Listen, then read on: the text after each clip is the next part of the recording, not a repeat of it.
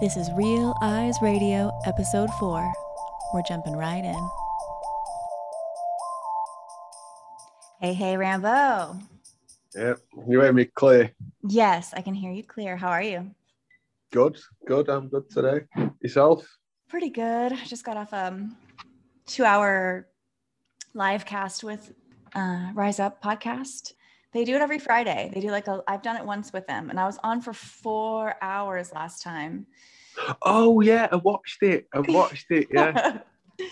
I did the whole John Benet Ramsey thing. Yeah. This time I was only on for 2 hours, and we talked about space specifically. That sounds good. I'll listen to that.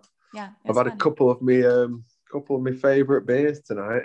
Oh, have you? Yeah. I just poured myself a glass of whiskey, so I'm gonna have that. I feel like it wasn't a time to have it on my last one because I started recording at 2 p.m. But now that it's 4:30 p.m., it feels like I can do that. Yeah, it's okay at that time. Mm-hmm. What do you think about this boat, this Evergreen or Ever Given boat? Then, has anyone asked you that on your last podcast? Then. No, we didn't talk about it at all. And just so I understand, Evergreen is the name of the boat, and then Ever Given is the company that owns it. Is that right? Yeah. Yeah. I mean, it's fascinating. It's fascinating what's happening with it. The conversation, it's not just about the boat. You know, there's so much that's gonna flow from this. You know, trade. They're already talking about the toilet paper shortage. And yeah, I think it's some sort of, it's like a symbolism. It's a code, yeah. Yeah. Like something's going to get stuck forever in our thought canal or something like that. Things getting stuck and not letting the flow. It's like a flow of information. It's a flow of goods. Maybe it's a flow of good information. Maybe that's what it means, you know? And it's a bit funny how we had the Everard and then the Evergreen in the same month of March, and they're calling it the Women's History Month now. It's the first time I've ever heard of that. Over here, it's called Women's History Month, the 1st of March, the 31st of March. Wow. Oh, here comes. How you guys doing? Murph. Good, you? How are you? Great. All good. Great. We made it. We were just me and Rambo were just talking about the boat, about the Evergreen stuck in the canal. You know what? Like beyond looking at one picture, I don't know anything about it at all because it seems so surreal. Mm-hmm. I mean, it's beyond. The ships, one of them was called Baraka. It was called Baraka. Yeah, Baraka. And wasn't the captain of the boat called Osama as well? I think so. I seen the Brother Berg write it was about Osama. But also what I seen is, did you see that GIF? The GIF that was already on Twitter of the Evergreen stuck. Oh, in a hallway or something? Yeah. Yeah, I saw that. Yeah. I'm thinking, was that there before? Because I've kind of got this feeling that it was there before. I'm sure I've seen somebody post it a week ago or so. Yeah, it looks very similar to the Bernie Sanders meme. Remember that one? Yeah, it's strange, isn't it? All the information is coming from one place, you know. But what I was saying to Human Vibration then as well is, you've got that Sarah Everard in March, and then you've got the Evergreen and Ever Given boat. Yeah, it's like there's something there, I feel. Yeah, definitely. The whole situation is very strange. Well, I mean, it's not strange. It looks like a video game, right? And it says, it doesn't look real. And it says, is it 150 million pounds worth of boat stuff? Yeah. Well, 22,000 containers on the boat as well. Yeah. So there's something coming from it, I reckon. Some more fake stuff. That's what I was saying before on one of my tweets today. Is when we talk about everything's fake and everything, it could all well be fake, but then they're suggesting these fake things to us, and we're making it real. Do you know what I mean? Yeah. Like the power of suggestion. and with us, because you can like suggest to a certain person like, oh, there's a scratch on your neck, and after a while, they'll be looking in the mirror for it, and so it's like that. That's how I believe that it's working. So it is fake. I believe that it is fake, and we're making it. Like with coronavirus, for instance, it's only because we believe what we're being told. They're suggesting that you can get sick, and we're believing we're sick. Well, all the emotion of the fear is what I was talking about with the loosh. The way I look at the metaphor of the loosh building the houses, like building the houses of the thought. Yeah. Basically, the foundation is built upon the emotion, but you got to get the emotion running up, first. And I think you're right about that GIF. It puts it into our consciousness before the event actually happens. Similar to the predictive programming stuff. Yeah, definitely. Yeah, so we like kind of accept it as real, really. Yeah, when I was scrolling through my timeline or my feed, not my timeline, the feed, I saw a post from Reuters, and it literally looked like so cartoonish. You can't, and it put up a news agency. I don't know. Everything they post seems to be fake, though. Really, everything.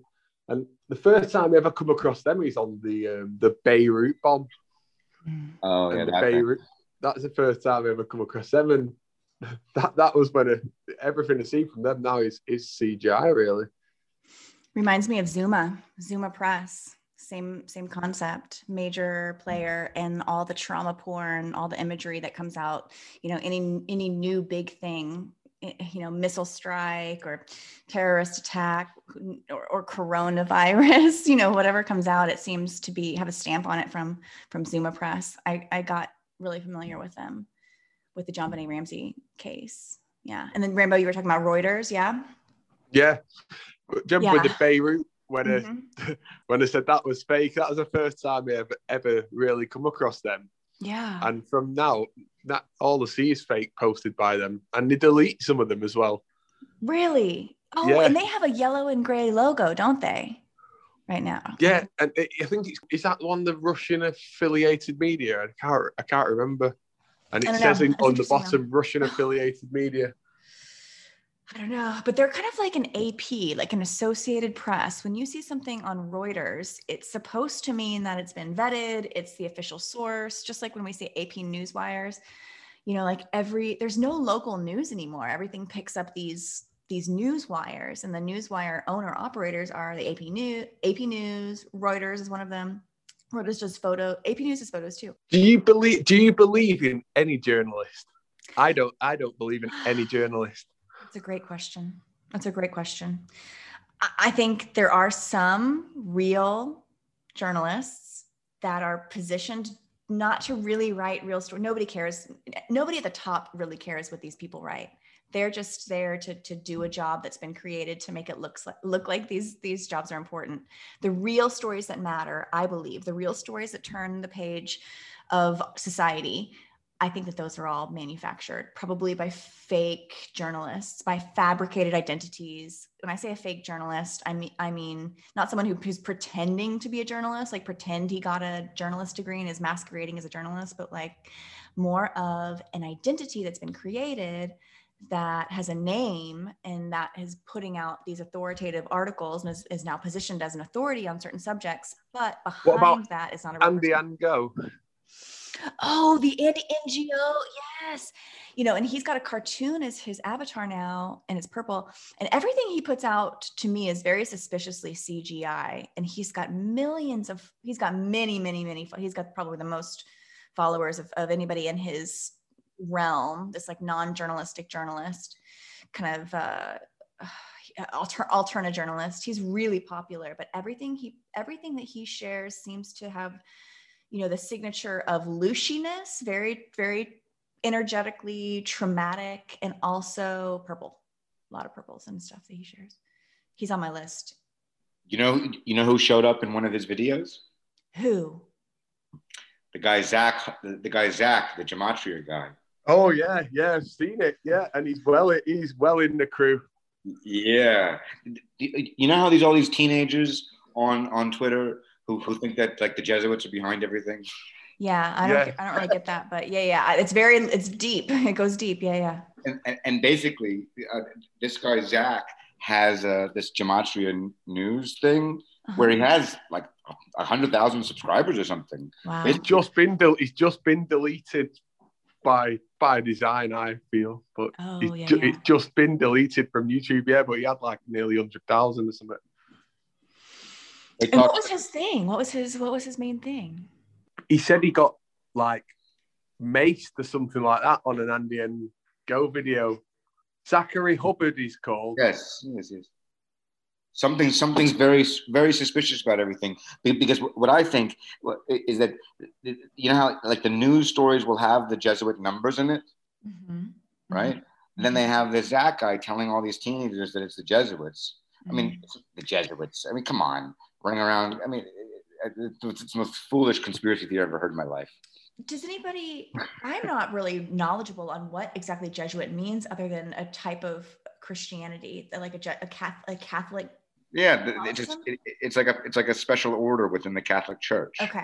And So it's a category. Okay. They were considered like the scholarly, like the protectors of the knowledge kind of crew, and yet it's almost like this similar to the guy's name Brown. Da Vinci Code. Are we going Tom Hanks? Da Vinci Code. Yeah. Michael Brown. Dan Brown. Dan Brown. Okay, Dan Brown. Somewhat close. And his thing with the Opus Dei, kind of very similar to the Opus Dei conspiracy theory, but instead of Opus Dei, it's Jesuits. Interesting. And very secretive. All these teenagers literally think that like the Super Bowl was like orchestrated by the Jesuits. Very crazy. Well, it does point, if someone was filling your mind with the Jesuit discussion, the symbols, the whole Jesuit order stuff, just like the Da Vinci Code was full of symbols. So if someone's feeding your mind with that, and then you watch the Super Bowl, which is extraordinarily designed in a way to appear, it's full of the symbols. It's full of all these hidden, not so subtly hidden messages. I'm not surprised. I'm not surprised that these kids are getting swept down that narrative path, because they're seeing it on the Super Bowl. You're getting this esoteric knowledge from your Zachary Gematria, your Jesuit preachers. And I've watched him for quite a while, really. Like I went through a stage where I was watching his channel, and he does get a few. He kind of does get some scores right, for instance, or where it kind of makes you. He makes sense. He's a David Icke character. Yeah, definitely is what you would call like people just throw the word shill around, but yeah, I'd say he was a shill. What do you guys think about David Icke? I'm so glad you brought that up, Murph. What do you think about David Icke? I get asked that a lot. Well, I think he's kind of worse than a gatekeeper, because he does say some things that I mean, he's say some things that are accurate, but the stuff that's inaccurate is so wildly off base that it some people make the argument that, well, certain things the guy says are right, so let him be. But I think that as soon as somebody shows that they have some kind of other agenda, you have to throw it out completely, because some people can't discern the difference. It's best to have them banished. He does do a lot of lizard stuff, right? Lizard people stuff. That was one of that's his shtick. That's his shtick. Okay. I mean, kind of the guy he'll do like a 2-hour speech, and 110 minutes of it are great, and the last 10 minutes just goes off into wildness. Yeah, it's like he has to shit on his work to make himself look crazy, really. Like, so he's giving out. I feel like he is giving out bits and then making it sound just ridiculous at the same time, So like it can never be really taken seriously. Yeah. Kind of reminds me of the Q community in a way, parts of it, as separate as I feel now, as distant as I feel from the Q stuff, I can still look at it and see things through the human vibration lens that speak to me very deeply and feel very truthful. Now, it's not at all coupled with a lot of everything else, the very tangled web of everything else that exists in the Q community. But this idea of embedding a tiny bit of truth within a whole world of bullshit, kind of the needle in a haystack scenario, I think there's something there. I think, yeah, David Icke, he could, like you said, 110 minutes, Murph. You said that he's right on. You're nodding your head. You feel like you're connecting with that, and then he has to shit on it for some reason. Yeah, and he wants you to fear the government. I feel like that's part of his role as well. Yeah. To fear the government. And he was talking about all this vaccine passport and everything way back, you know. Yeah. Okay, well, that's a red flag for me. That's anytime there's a truth teller that is also telling you that the government's a really big, scary, all powerful, all knowing entity. It makes me take a step back, because I have a personal belief that everything that we're told about the government is really just designed to make us think that it's a much more powerful, it's a projection of strength and a projection of power and a projection of all these things and capability, when in reality, everything's running through this corporate level and kind of like local municipal level. Like the federal government that we're taught and told of I don't really know if it is nearly as robust, or if it's just designed to appear that way through clever stage design and through clever. Anyway, I feel like that's another thing David Icke does. He keeps you away from certain things, and he doesn't really talk about the numbers very often either. That's another thing that I've noticed. Ooh, in what way? Kind of how the numbers don't add up. Yeah, and how we get reoccurring numbers all the time. He doesn't. I've never really heard him talk. He's talked about it before, and he's also talked about colours as well.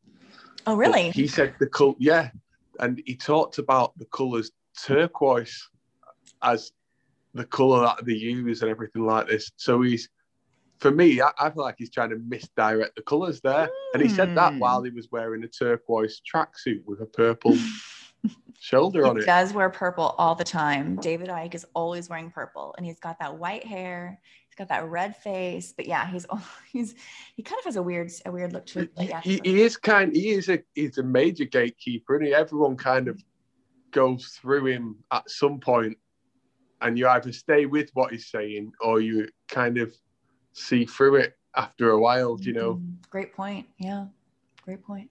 Because I definitely remember when I first learned of David Icke, he was positioned as an advanced, like you were leveling up almost. You were leveling up on your truther IQ if you came into the world of David Icke. And I remember my first impression being like, lizards? Really?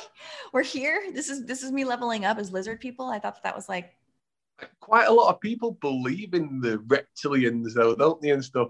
But I think it's more of just the word, the way, like describing them rather than it's actual a lizard, do you know? Oh, I'm so glad you mentioned that, because what is a lizard but green? You know, a green person, and you've seen those full body green suits that they use in Hollywood to do like the GFX and SFX.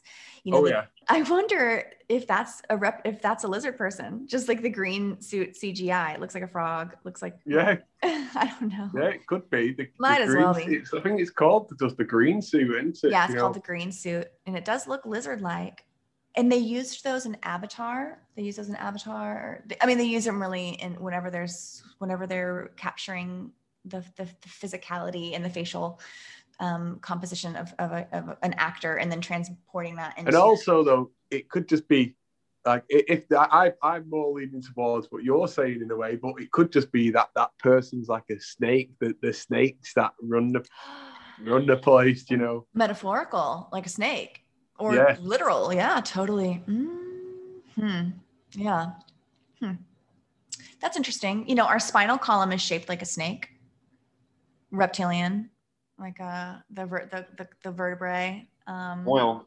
The coil, and even our DNA, the coil of our DNA structure is like a double helix, is almost like that medicinal intertwined snake that's going up the symbol of the medicine. It's like, yeah, but I don't think that's accurate though. Well, I've always wondered why there's snakes in medicine, you know. He also talks about like the vibrational frequencies quite a lot, doesn't he? Have you heard him talk about that? David Icke? Yeah.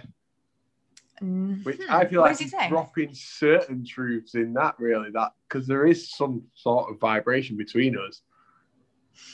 So he talks about the energy between people, like energetic, like between human vibration. people. So Interesting. Yeah. I have to catch that. I actually I haven't ever heard him say that. I really need to go. Maybe that's one of the truths that he's. There's something. I believe everything he says. There's something in it, but he tries to either twist it and then he'll throw a load of rubbish out, like the moon's hollow and there's people living in it and stuff like that. You know. Kooky stuff. Murph, what were you saying about that? You made me so curious. What were you saying about the coils of the snake in medicine being a misinterpretation?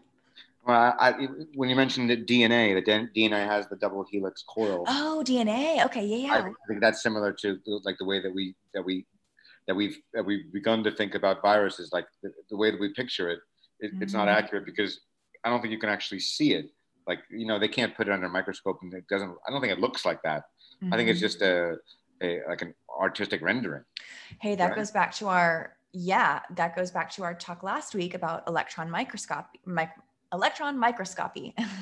and the fact that what you are witnessing through the electron microscope, or scientists are witnessing through the electron microscope, is a complete generation of the computer. It's a CGI image in every sense of the word.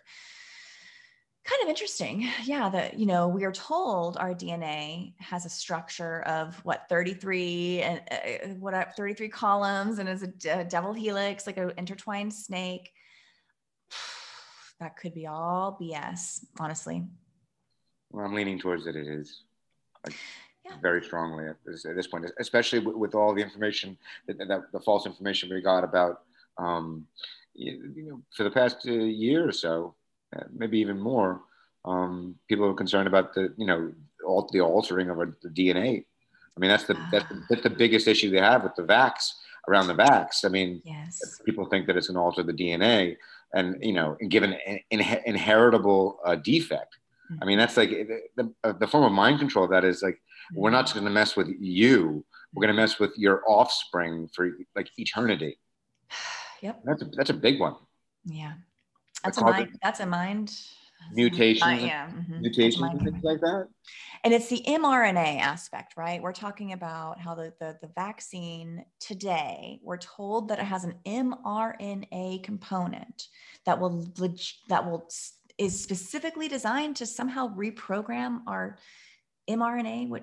I'm not even certain what mRNA is in comparison to our whole DNA structure, but am I correct in that there's some mRNA component, and that's what it seems wild, but that's like out in the open. That's not a conspiracy, right? Well, that's the thing about it is they've said they're talking out of both sides of their mouth. Ooh. On the one hand, if you go on to like the CDC website and look up like things about like FAQs, like the FAQ sheet on the vax, and like the typical kind of boilerplate questions as to dispelling the myths. It'll say like the question does the COVID vaccine alter people's DNA? And they said, no, that's a common misconception in the anti-vax community. It doesn't do that. All it does is basically is cause a protein spike to mimic the symptoms of the virus to combat it. But but they've also, Bill Gates has also come out and has comments where, there's things where he said both things. Right? So the people who want to believe one will say, oh, look, I have proof he said this. And the people who want to believe the other story also have proof that he said it, because he said both things. And I mean, and who knows? I mean, people could say, oh, that's a fake video. And maybe the funniness about the situation is all of the videos are fake. I mean, so there's no real Bill Gates saying any of this stuff.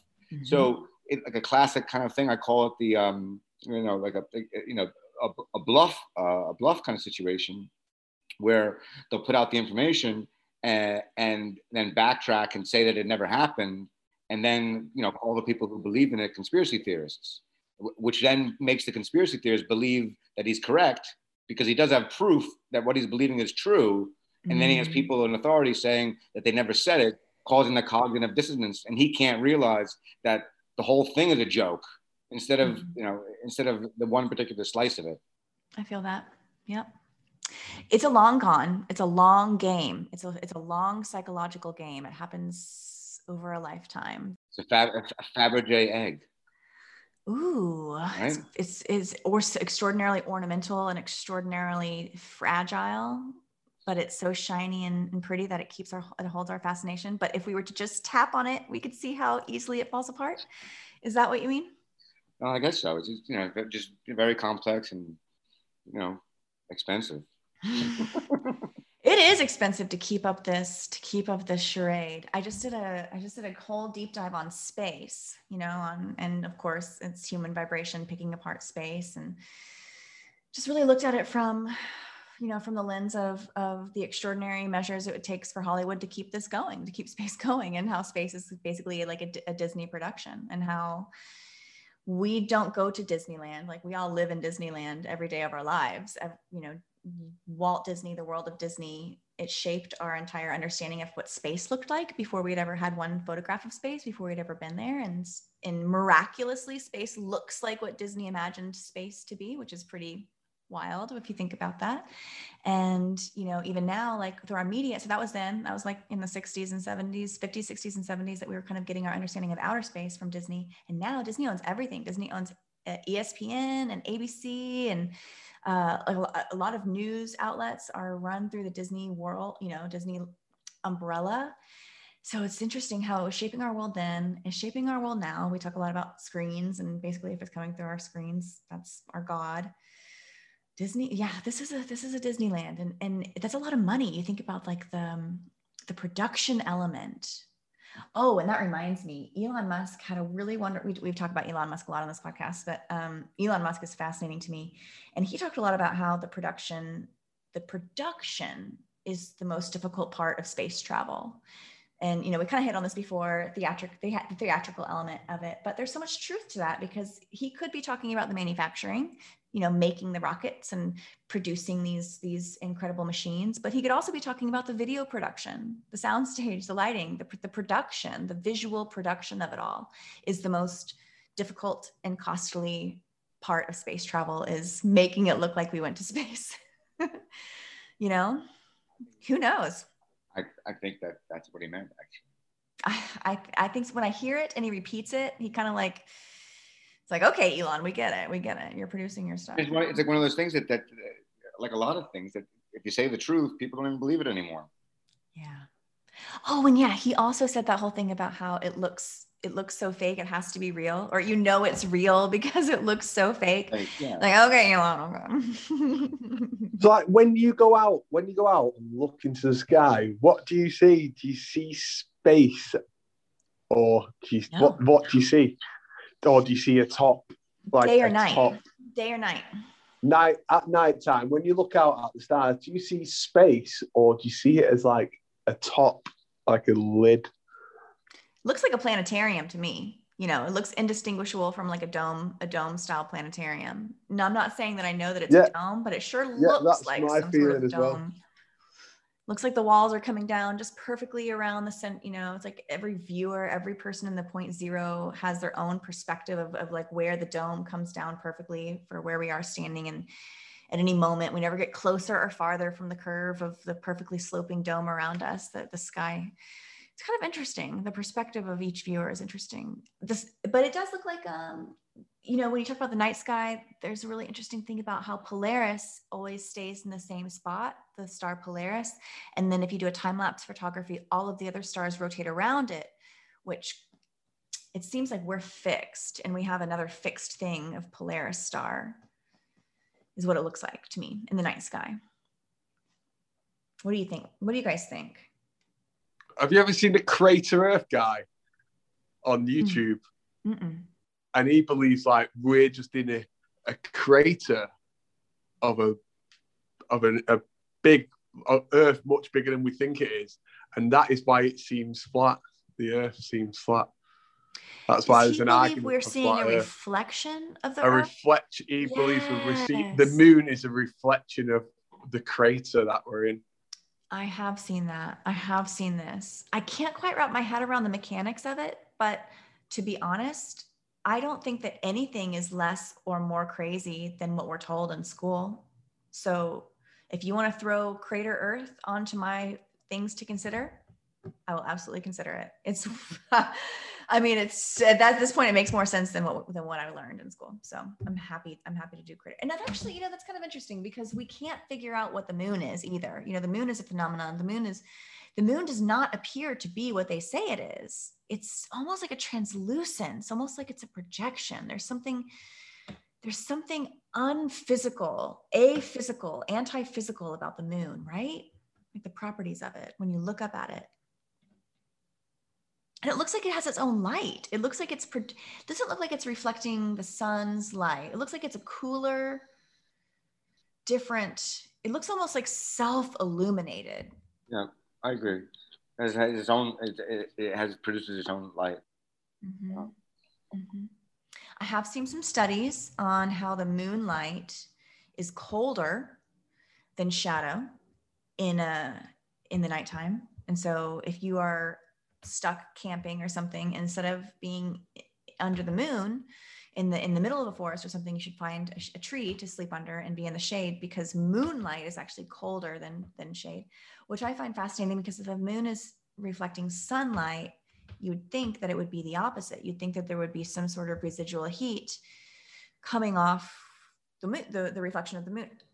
But to me, that the fact that it actually makes it colder than shadow makes me believe that there's some sort of unique temperature signature to the moonlight. So that's a head scratcher. I like those things.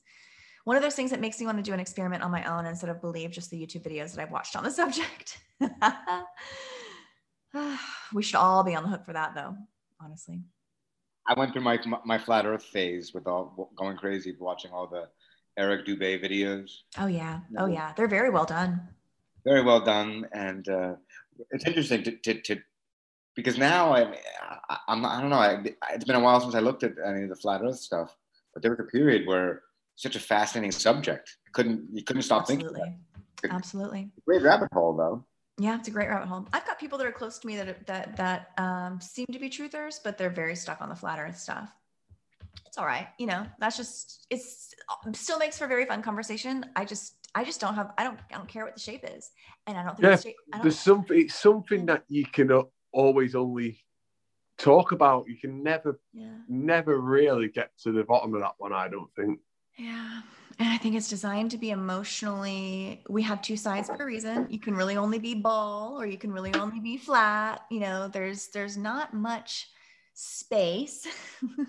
There's not much allowance for something in between. Even though, you know, I've heard, you know, Neil deGrasse Tyson, who I loathe, him and Bill Nye, disinformation agents. But Neil deGrasse Tyson was on a late night talk show one time and said that the shape of the Earth isn't round or flat, or isn't round, perfectly round. He didn't say the word flat. He said it isn't perfectly round or spherical. He said it's more of an eggplant shape, an oblong spheroid. And I remember thinking, there's no way that could be true, because if that is true, that means like every piece of formula or mathematics that NASA has ever done, calculated based on the trajectory of the shape of the Earth and reentrance cycles into a spherical atmosphere, they weren't calculating for oblong spheroid eggplant shapes. You know, we're calculating for sphere Earth. Everything we know, all of our mathematics, all of our advanced rocketry science, it calculates for spherical planetary objects. And so it felt very casually, disruptive for Neil deGrasse Tyson to say that. He was just like, oh, by the way, yeah, it's probably a spheroid, or probably not sphere. It's probably a whatever, eggplant. And it made me think of, they can just do whatever they want. They can just tell us whatever they want. And one day we're going to have to speak up when it doesn't make sense. You know, one day we're going to have to go like, no, you know, you've told us it's a ball, and then you've said all these things because it's a ball. You got to stick with the ball. You can't, you know, if you change the shape, all of the mathematics connecting to that, to the previous shape has to be changed too. But we're not reprinting our school books. We're not, you know, it's kind of interesting.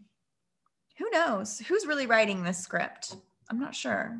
But what I do see is that they love to change it and not explain it, and then pretend they didn't change it, and then it's a little switcheroo, intellectual shell game feels like to me, you know, where they're just, it's like a boardwalk game. House always wins.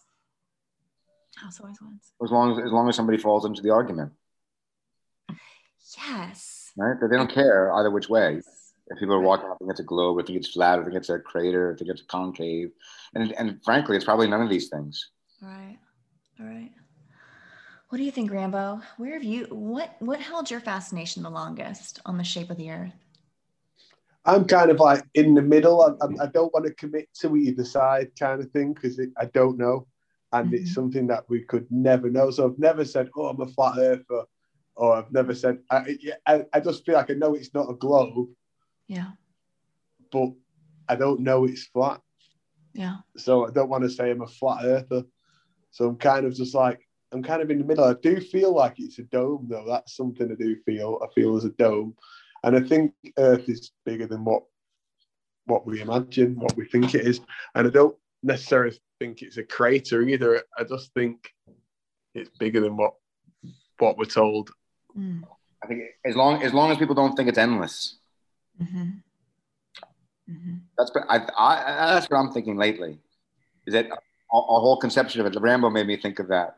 The idea is whether or not it's flat or whether it's a globe, we're still thinking in the idea that it's a part of like a larger universe that just spreads infinitely expanding in every direction at all times, rocketing through this endlessly expanding space. Yeah. Some people commit enough to it to say, right, I'm a flat earther. And I don't like commit to that much, because you can't prove it to anyone. Yeah, you can say, oh, the sea level's flat.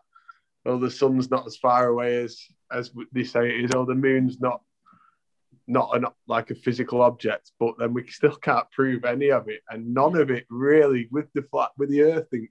Hard to really make sense. There can be a different perception of it from everyone. Can't know what it looks like. Yeah. I think the most compelling argument is the water, like you said, Rambo. The sea level, water always finds its level. That's what we're told in physics. And I think that if we are able to extrapolate that and think about water across a vast ocean, if water always finds its level, and a level by definition is a flat plane with zero curve, then how can the ocean curve? So that for me was always pretty compelling. On the other hand, we can't really see that far in the ocean. And also, something else that makes me think about this is the Noah's Ark thing and the flooding of the earth. Mm-hmm. How do you flood a ball? Yeah. Where's the water? Yeah. How does the water rise up past all of the? Yeah. And where does the water come from? Where does the excess water come from? And then where does it go to ever allow for another Earth? Yeah. And then they try to explain Earth formations with volcanoes, how volcanoes erupt and create new Earth bodies, island chains, continents, structures. I don't really believe in volcanoes anymore. No, I don't believe in volcanoes either. Not the way that they explain them. Did you guys see the footage of the one in Iceland? Yeah, it looked fake to me. Looked purple to me. Didn't look real to me. No, there's something up, because it really ties to like the liquid hot magma at the center of the earth, and that's all revolving around a ball. I just don't buy it. Like, what I don't get is how it's melting rock, and they're filming that close to it, and then they test it with like a little chicken probe or something to check the temperature of it. But it's melting rock. It seems and then they fly a drone. I saw that there's always like some brave drone operator that flies very close. But Rambo, to your point, I just don't think they could get that close with that type of equipment. I've been to a place that claims it's a volcano. They call it volcanic rock. It's Lanzarote, and they have a volcano there. And I went, and you can have chicken cooked on it, and you stick your chicken down this hole, and it comes out cooked, and it's like blowing heat out. But so there's something there, but I don't think it's orange lava. The chicken comes out orange, like you're like, this is just hot sauce. Come on. Just dips into like a a vat of hot sauce. They're like, no, it's lava. It's lava. Trust us. It's boiling hot lava. That's kind of interesting, but the earth does have heat pockets. Who knows what they're tapping into. There is heat in the earth. You can go to hot springs, these places in very cool, very even cold climates where there's heat coming up from the earth, and it's heating the water around it. And you can kind of like be in these warm spring areas and very cold places. So there's something happening within the earth that is heat based, but I don't think it's liquid hot magma at the center. Yeah, but and then from volcanoes, they can give you the like earthquakes, and then they can give you tsunamis, all kind of linked, aren't they? Yeah, and they all go back to climate change as well. Like a lot of the tsunamis, the conversation around tsunamis and those other types of natural disasters. I don't know how they did it. Yeah. I don't know how they did it in Thailand, but they did, and I don't feel like it was real. I feel like there was something not real in that tsunami. Right? When you look back at it now, a lot of the video doesn't look real, and it's kind of all staged for this scare factor, like when you're watching a scary movie. I think some of these, the Thailand tsunami, I think that actually happens not in a very populated place in Thailand. I think there probably is weather events, but I think they happen specifically in places that are not well populated, and they can say something happened much, much more aggressively than it actually did. And they can make the narrative because the eyewitnesses just aren't there. But the huge tsunami in Thailand that basically is supposed to have killed many, many, many people, and they had a movie about it. It happened in a place that had very little action. I don't think it was as. That's it. Once you have a movie about it, though, that's kind of game over, really, for me. If I see a movie about it, then. Yep, true. Putting it into your mind, aren't you, of the story, that's what happened, and you'll just remember the movie from then on. The movie about the Thailand thing was called The Impossible. If you watch the Japan one, that looks even worse. I think there's something I may think maybe it's all computer, and there's something that they do where the townspeople believe it's happened, but nobody sees nothing as usual. Yeah. Do you think that it has something to do with like sectioning off parts of the city? Yeah, and censoring as well, And so everything that you're seeing is from the news. You're not actually, as a viewer, even if you live there during a disaster, you're not actually seeing firsthand account. You're watching in your own home. And you might hear a bang as usual, or you might hear something that makes the illusion real. But I just don't believe it happened for some reason. I can't put my finger on why, but I just don't believe it when I look back at it. That's so interesting because it really does solve for the weather modification debate. I wonder, weather modification sounds very scary. Are they modifying the weather? And maybe they are. I don't want to throw out that entire concept because maybe they are. I think weather is energy. And I think that maybe if you can manipulate the energy, you can manipulate the weather. But also, I think that there's some deception going on. You can manipulate the weather. You can manipulate everybody's mood. Oh my gosh.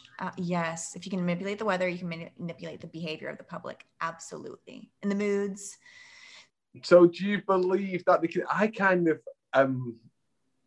60-40 that they can do it. Like, I'm kind of talking myself into it. Yeah, I believe it's done by NASA, like these space agencies. That's where I believe it's being done by, if they are to be doing it. Yeah, they're not doing space stuff, that's for sure. Yeah, something that I noticed just this year, really, is every time they showed us some sort of launch, it would snow. Just randomly, like, we had a lot of snow here this year. Interesting. And it's just randomly snowing the next day after a launch. And I watched it happen like 3 or 4 times, and I was like, I don't believe in coincidences. But it's just something that I was taking. Every time there's some sort of launch, whether it be NASA, SpaceX, there's always like a drastic change in the weather. Yeah, maybe human energy, because we all get wrapped up in these events. It wouldn't shock me to learn that shared human energy can affect the weather. that we could invite, whether, just like a rain dance, like a metaphorical proverbial rain dance, where you did a certain set of actions and you rustled up just enough energy within yourself and vibration within the ground to make something happen in the sky. I wonder if some of these events that we watch, I wonder if these are rain dances in a way. Like it riles us up as humans. It gets us into a certain energy state, and weather happens. I don't know. Could be. Do you believe it, Murph? Weather manipulation? No, I don't think so. I did for a little bit when I was into the Judy Wood story for the 9/11. Yes. That was part of it, actually. It was one of the, actually someone was tweeting just yesterday about the Hurricane Erin. Like there's kind of a confusion, and people think it's kind of a Mandela effect as to whether or not there was a hurricane, back on September 11th. And there were different news reports that basically they say that that everything was fine, and there was just a storm off on the Atlantic coast. But part of the Judy Wood story was how quickly the dust left the towers. Right? Is that the big question? Is where did it go? Where the towers go? And the video was manipulated to make it look like the dust was being basically literally sucked away from the rest of the city. And the story with the conspiracy theory is that they were doing weather manipulation to basically suck all the dust out over the ocean, and they called it a hurricane, and as part of the whole setting off nuclear weapons. So the thought is that they coincided, they purposefully rustled up this hurricane activity weather to coincide with 9/11 for the explicit purpose of taking away this dust cloud that they knew would be. And talk about well-timed. Yeah, damn. If you watch the videos that Judy Wood shows during her lecture, it wasn't a lecture. It's like it was kind of very similar, the same exact energy as the Klaus Schwab speech. Fairmont, yeah, got it. They gave a speech like a fake university. Yes. With fake everything and whatever. Fake vision, fake, always a purple black background. Yeah, always. I don't know how you could believe that for very long, but similar to that, during her lectures, it would show videos that, it makes somebody really believe.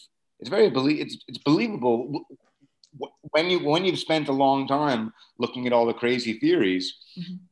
When you find Judy Wood, it does seem somewhat plausible, and the videos are tailor-made to fall into it.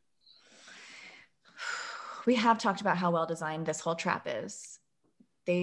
Kudos to the designers, because it is sticky and it is good and it is deep. Yeah, it's hard to get out. The videos and like the typical conspiracy theory video music. Yeah. Something that makes me believe it though, out of everything, is snow. Ooh, tell me, what do you mean? Snow, like it's part of Christmas. It's all in, and I've seen like a few things over time of people like burning snow. Have you seen that before? Oh yeah. And I've seen a video recently, and it was in the Texas one. There's this guy burning snow. I've never tried it myself, so I can't say. But then it's like it's going black. Yeah, I did see a lot of that. During the time I live in a place that got bamboozled by snow just last month. We were snowpocalypse, and I remember thinking that. I wonder when this snow's going to melt. I wonder if it's going to melt. And because I was seeing a lot of those videos about how the snow was just not melting when they were taking their butane lighters and trying to melt it, and it was not melting in the videos. I saw those. However, the snow melted very quickly. It was once the temperature, it was like hard frozen for 6 days because we were below freezing. And then once we got above 32 degrees Fahrenheit for 2 days, all the snow melted. It with just in the sunlight. Yeah, it can just go. It can just come and it can just go. But like, I just don't understand how it snows. It is interesting that we were all experiencing weather phenomenon, and then we were all seeing at the same time a lot of questioning on what this stuff is made out of. We were meant to see all those videos for sure, and I think we are meant to question. We're meant to question what's going on with our world around us. This is the time. And weather is such an integral part of humanity because it's the great equalizer. If you're not prepared for the elements, you know, it's game over. And some people are more prepared than others, you know. I hate cold weather. I hate it. But I will happily be uncomfortably hot, not just uncomfortably warm, not just hot, but sweltering hot, happily. And people around me are like, oh, it's so hot here. Like, you know, you get into a hot car in the summer and it's like, it's, you know, and everyone's like, roll down the windows. And I'm like, oh, windows are broken. We can't roll them down. I'm so sorry. We just got to drive like this for the next 10 minutes.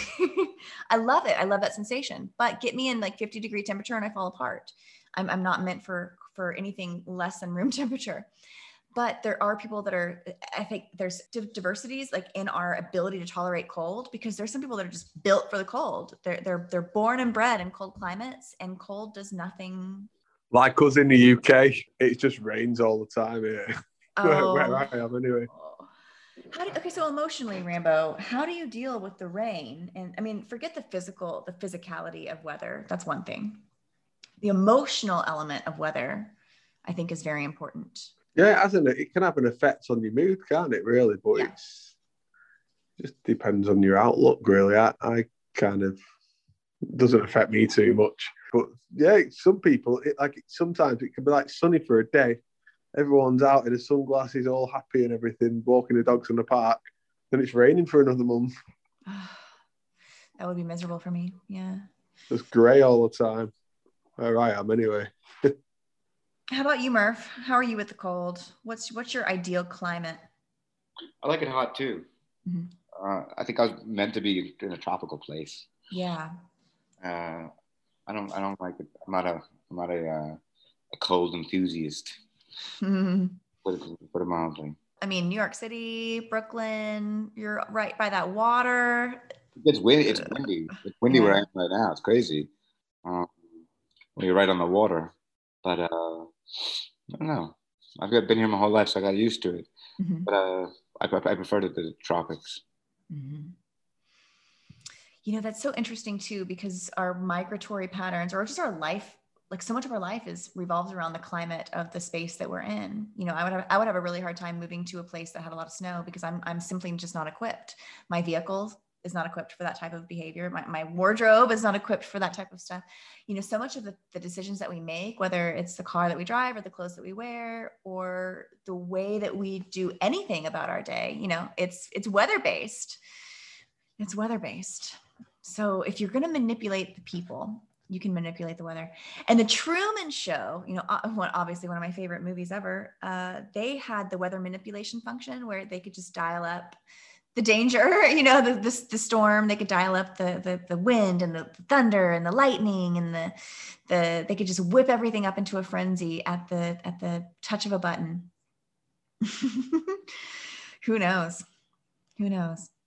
That would be wild if they could. You know, that's a whole other conversation about what's going on here. If a lot of these weather things that are truly uncomfortable and truly do cause discomfort. My power was out for almost a full week, no power, no water, and freezing temperatures. That can get very dangerous. I'm lucky, but it can get very dangerous to, you know, this is real stuff, real effects. We talk about fake stuff all the time, but this weather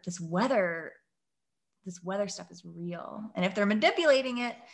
Yeah, I'm leaning towards that. They can. I don't know why, but I just do. Just because of the weird snow we've had this year, and when I look back on recent other times, and you're like, I think it also shows that we're not spinning, because why don't we get the weather that Australia get, which is on the other side of the world? At some point, that should be here, shouldn't it? Right. It should make its way over. Exactly. And yeah, dust storm. Well, they do tell us dust storms travel from country over the ocean.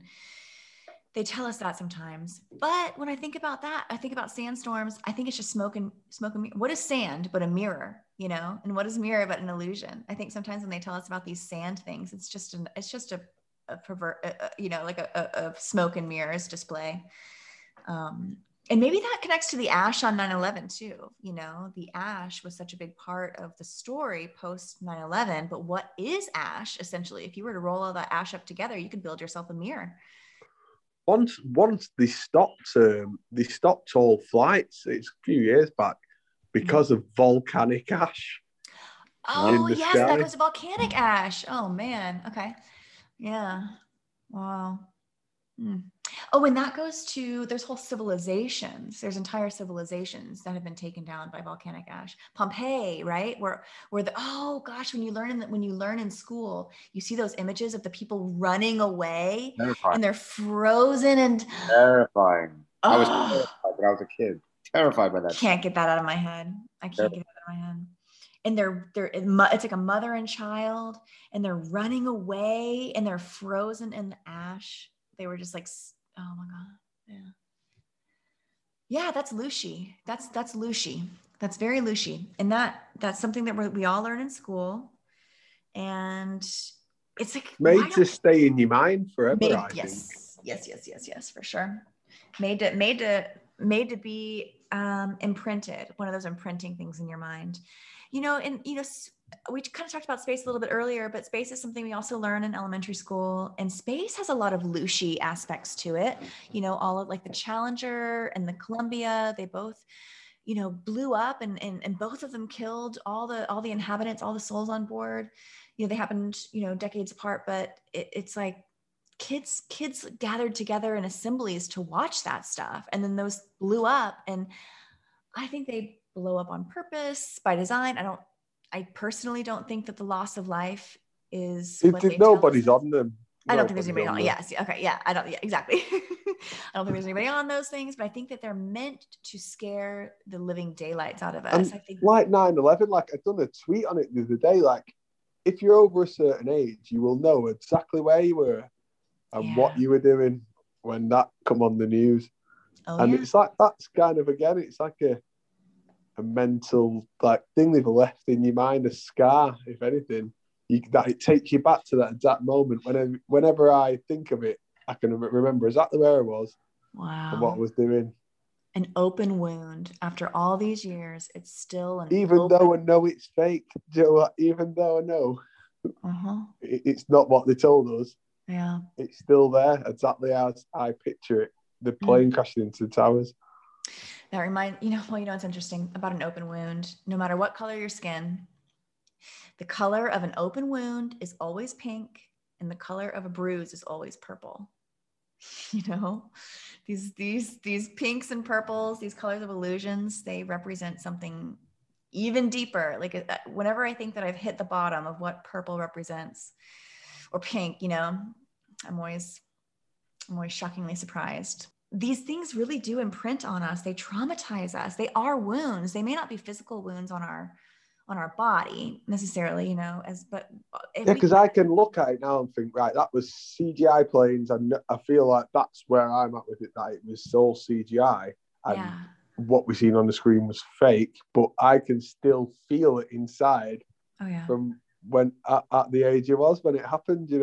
It's like I can still picture it exactly how I see it. So it's, in a way, it's like a mental. I think it's like a psychological scar, like imprinted in you, that you can flash back to that moment every time. Yeah, it's like a tattoo. It's like a tattoo on our brain. Forever there. Yeah. And you're right. No matter how, if you're in a certain age category, if you're old enough to remember, it's not just you'll remember that day, but you'll remember where you were when you learned, which I think is really significant too. It's because there's not so many events that do that. So 9/11 is definitely one of them, one of them that we don't just remember the event itself or the age we were when it happened, but we actually can like picture ourselves sitting in our little school desks, or going on the train to go to work that day, or feeding your kids breakfast or whatever. You really can go back there, and it shows that our memory has a very, very significant tether to emotional. Princess Diana, that's another one. That's another one that stays with everybody. Yes. Yeah. I remember. And what's funny about Diana, the last CCTV footage of her she's described as wearing a cream dress, but when it shows the footage, it's purple. It's like a purple jacket. Yeah, she's wearing a purple jacket. Full purple jacket, yeah. Mm-hmm. But the commentator on what I've seen it on describes it as cream. And she's last seen on a black and white checkerboard floor as well. Yes, in the elevator. What do you think she was? What do you think she was? Do you think she was an actor? I think she was just part of the illusion of the royal family. Yeah, I think she was an actress. I think Princess Diana was an actress that had a fabricated face. The whole thing, her deep blue eyes, her impeccable facial structure that was kind of unlike. She kind of looked like a man. She kind of had almost a masculine. She was very beautiful, but had almost a masculine look to her. I think that she was a manipulated identity, and I don't think that there was a real Diana, Princess of Wales, or a real Diana Spencer. I think that her entire life was a fabrication, and that she was played by actress or series of actresses. And I think that the whole paparazzi narrative was designed to keep the public away, to have the public not be around her, or like to have nobody ever really be able to see the Diana, including actual paparazzi or actual people. All paparazzi is planned anyway, in my opinion. Yeah, totally. That's like TMZ. Yes. But the paparazzi's job is to make these people real. The more stories they write, the more real they become, you know? Yeah. Yeah. And the more they appear in our eye, the more they appear to be in our eye when they're not in our eye. They're through a lens, they're through a screen. We're not holding these people in our true gaze. They're taking up they're filling up our consciousness, and they're in our mind's eye, truly, for sure. But we're not holding them in our eye. We're holding them through the projection of the media. It's fascinating. And she was probably one of my, other than JonBenet, she was probably one of my enigmas that I really wanted to find out what her death meant. And I really wanted to get to the bottom of it, because I believed that there was a deep nefarious story, and that she might have been pregnant when she was killed, and, all these things. And of course she was killed by the Queen, and because, she could have been pregnant with a Muslim, with a Dowdy Al-Fayed's baby. All these things. It's truly fascinating. Oh, and when I was in London in 2018, I went to Harrods, and there's this, in Harrods department store is this, it was owned by the Al-Fayed family, and Dodi Al-Fayed's father, Mohammed Al-Fayed, famously installed this symbol, this statue commemorative experience within Harrods department store, which is kind of like the Neiman Marcus or Macy's, or it's like the nice one in London. And, there's this whole floor of Diana stuff. He done the same for, Al-Fayed done the same for Michael Jackson. He owned the football club. He owned the football club for a while, Fulham Football Club in England. Yeah. And outside the stadium, out of anything he could have had, he had a Michael Jackson statue put up at the stadium. What would Jack Crooner have to say about this, Murph? Don't get me started on that. I think that's dead interesting. It is. That's a weird connection. Yeah, it's very strange. Yeah, and they had the big thing about it that all the fans wanted rid of it, and there's like protesting to get rid of it. But I need to go back and have a look, because I bet he's got a purple jacket on now. When I look back. It had colour on it. It was a coloured statue. It was a really big statue he had put right outside the stadium. That's of bizarre. Michael Jackson.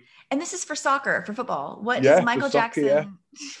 What does he have to do? Because he went to one game. Michael Jackson was at one game. Oh, that's fun.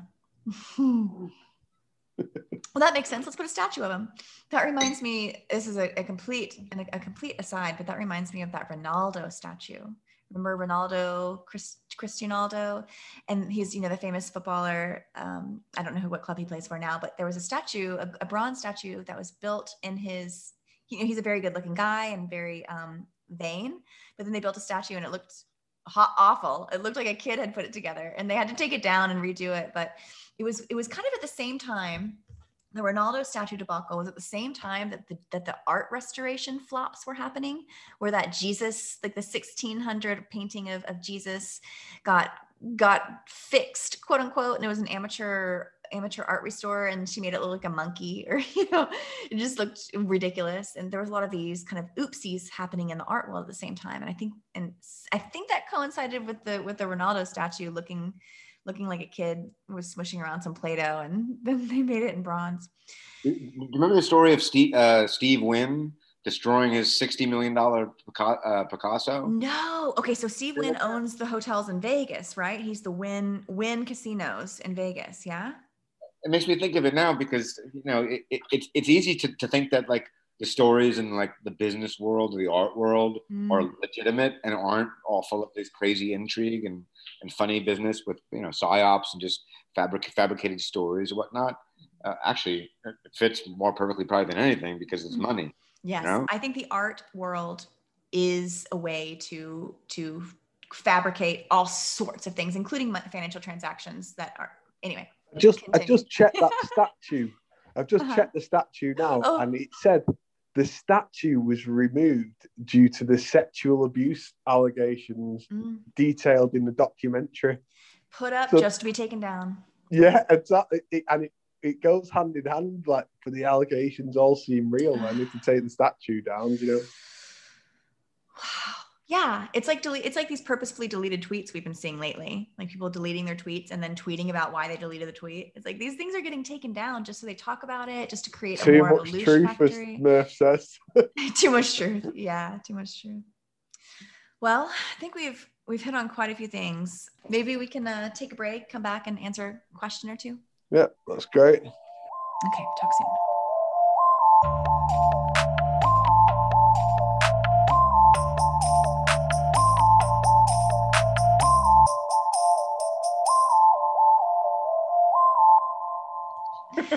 Yeah, the secret sauce to the show, little known fact, is secret sauce.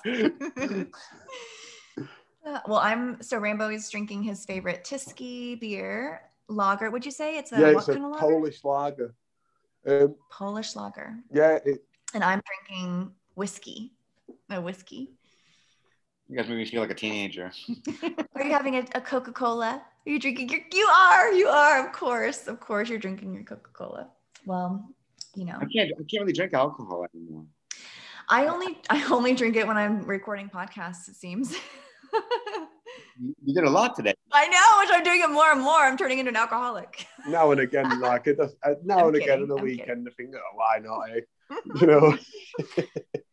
Yeah.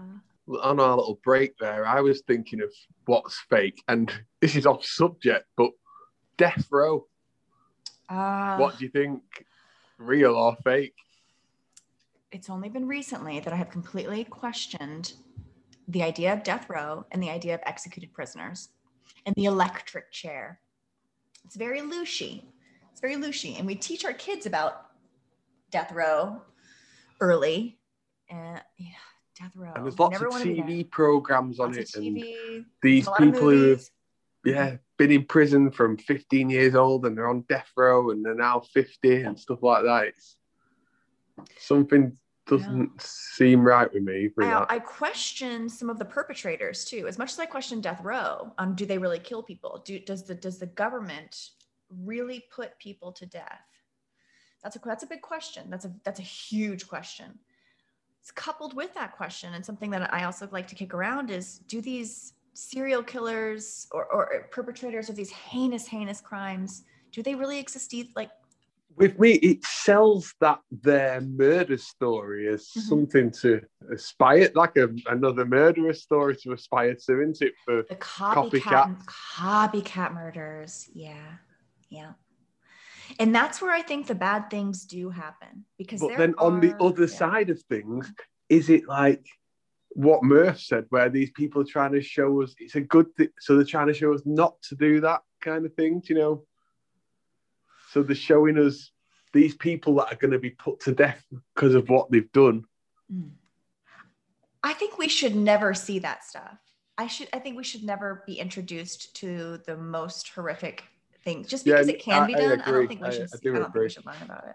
I don't think little kids should be learning about serial killers that eat people. Yeah, but that's what they do, don't they? They put them thoughts in the mind. So again, it's like what I said at the beginning. It's the power of suggestion again. Yeah. They're suggesting everything to us just through a screen using fake stories. Wow. So we then bring it to life. You know, that's what I feel it's all about, really. Personally, that's what I believe, that why they give us the screen is so that we just copy it and bring it, everything they show us. They're suggesting everything on the screen, like, oh, look at this, oh, look at that, and then we're copying it just like that. I'm so glad you brought that up, because it goes back to our whole idea of quote unquote everything is fake. No, everything is not fake. Real stuff happens from this fake stuff, you know? Exactly. Yeah, that's it. Yeah. Just like they show us the serial killers. Yeah. And I think that's how the people who are uncomfortable with our theories like try to disparage us with the everything is fake thing, saying that, you know, we're being flippant, and even the repercussions of these actions aren't real, and life is just, you know, it's all just a bunch of, you know, unicorns and fairies and dragons and vibrations and crap like that. You know what I mean? Don't you dare talk about human vibrations not being a real part of this realm. Oh, you know what I'm saying? You have you know, a lot of accounts. I'll allow it. Who speak about the vibration, not the human vibration. You know what I'm talking. No, you're right. Everything that saturates our not, you know, everything that we're told is important. From the time we're born, from our stories of childhood, from our favorite toys, from our favorite stories, to our educational systems, to our life, our work, our families, everything teaches us something, and it's all pre-designed in a really incredible way. And as we're kind of touching on, a lot of the pre-design has to do with fear and trauma and writing and I think family trauma is real. We do talk about things being fake all the time. And I want to honor real experiences all across the board. Bad shit happens all across the board to everyone throughout their lifetime. And I think when we kind of explain about things being fake, we're talking about something much different. We're talking about something that's not happening on the family level, that's not happening. We're talking about fake media. We're talking about media. Yeah. And the media. Yeah. And movies. Yeah. When you say like, oh, you know, child trafficking, when we talk about Jeffrey Epstein not existing and the child trafficking connecting to Jeffrey Epstein not existing, and you say that to someone that maybe had some sort of like, you know, some sort of trauma when they were younger, they're going to think that you're telling them that categorically none of this exists. And that's a fiery, and you're not meaning that, you're not intending that. And we don't mean that. I feel like we mean is the people we're being told about on the media, they're not real. Nobody knows them. And the stuff that may have happened to other people may have only happened because of what's been shown through the screen to begin with. Yeah. Oh God, it's like a chicken egg. It's like Aurora Boros. It's like an endless cycle. But what comes first? Yeah. Does it come first from the media and that introduces it, or does it come first from us, from our bad family behaviors, and then the media just perpetuates it and makes sure that we never forget it? I don't know. Yeah, definitely, because with things in the media, like whether you watch telly or you don't, people do, and the majority do. So those like kind of things that are coming through the screen are in your life, whether you like it or not.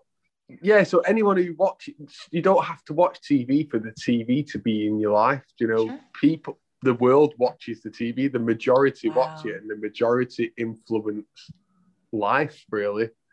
And wow. Yeah, totally.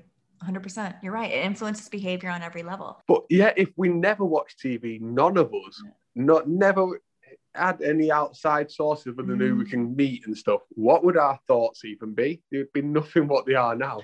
We certainly wouldn't believe in COVID. No, certainly not. If we turned off our TVs, I think it would be spectacular. I think it would be a much different life. And I think we wouldn't be any less connected or any less plugged in or tuned in to each other, attuned, maybe by tuning in to the TV or tuning in to the radio or tuning in to our devices, we're literally are giving our receptive capabilities to this machine instead of each other. Are we tuning into that, or is that tuning into us? Ooh. Ooh. Mm-hmm. I think it's the other way. I think it's the other way around. That's tuning into us. You know they are. You know that that's what it's all about. Well, yeah, everything. It does affect our moods, emotions, our thoughts. Everything. So they're tuned into us. We're not. When we say we're tuning into the TV or tuning into the radio, it's actually the other way around. Yeah, they're sending us frequencies. They're sending us frequencies through light, color, sound, vibration, And a lot of it's like wildly repetitive. When you listen to kids cartoon programming these days, it's so hypnotic.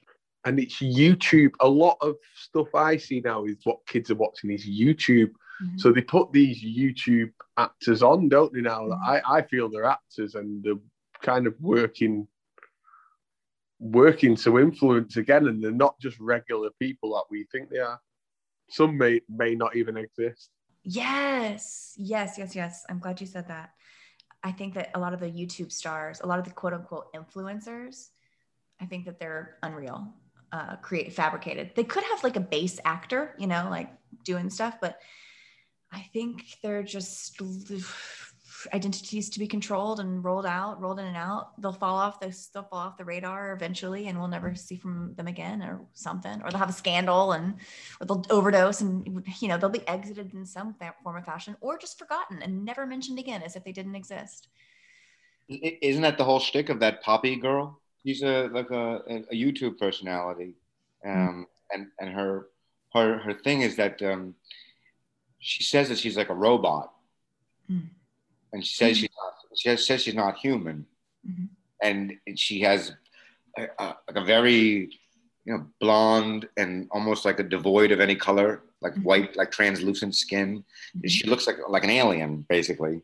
And her shtick is that she's not human and she's controlled by strange forces, and they direct her every move and everything. It's a very strange, weird. Like there's weird, odd subcultures within the whole YouTube. I bet she has a lot of followers. It sounds fascinating. Yeah. She does music as well. Okay. Triple threat, double threat. Yeah. So I said that she was fake and she's just a character, and of course somebody pops out and they're like, no, she's real. No, she's absolutely real. That's how I know this. Actually, I don't know because I'm into this stuff. That's funny. I like that you're calling people out like on their live streams. You're fake. And then their fans have to be like, no. Yeah, but they call it YouTube like for you, so it's for you, and it's just like home, like amateur recorders, and they're not, and that kind of makes it real again. That you think they're just like anyone can kind of do what they're doing. We think these YouTube videos are authentic. Oh, hey, this goes back to our discussion about America's funniest home videos, right? Where we always just assumed that all the content that we were being shown, all these funny videos and stuff, that we just assumed they were authentic. But now through our new lenses, we can kind of question them and wonder but and also some of them are like Hollywood level actors, in my opinion, like that kind of influence. Always aimed at, a lot of the YouTube is aimed at the kids as well. So it's kind of like, oh, they're not watching movies, but they're watching YouTube. So we've got people on there to do the same. Remember Ripley's Believe It or Not? Yeah. Right? That's like a precursor to this kind of thing where they actually had the question of believe it or not. Now the or not has been taken out. Believe it. Well, it's just believe it. Is there a question mark? Like, do you believe it still? I mean, are you guys still believing this?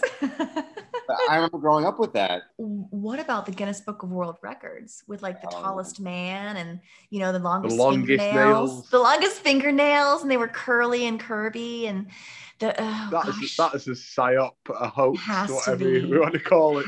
Nobody has them fingernails today. That's so funny. They do that though. If you let your fingernails grow long enough, they will start curling. But how do these people get dressed and stuff like that? How do they do anything? How do they go to the bathroom? Oh boy.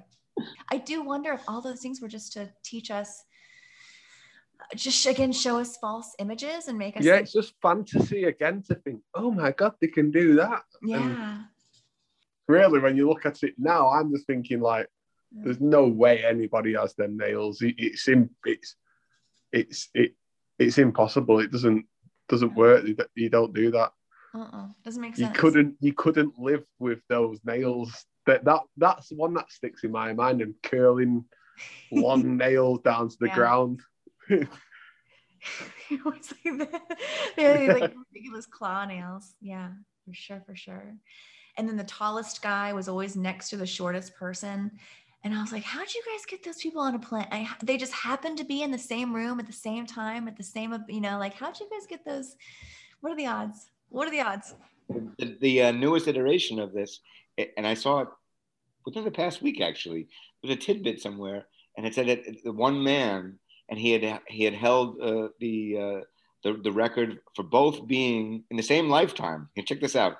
He had the record for being for being the shortest person in the world at one point and being the tallest person. Yes. And do you know what? The Guinness World Record is like kind of a book they give you from a kid again. Like they show you that from young, Ridiculous. The tallest person and the smallest person in one lifetime. That's crazy. What are the odds? You'd have to calculate first the odds of being the smallest person.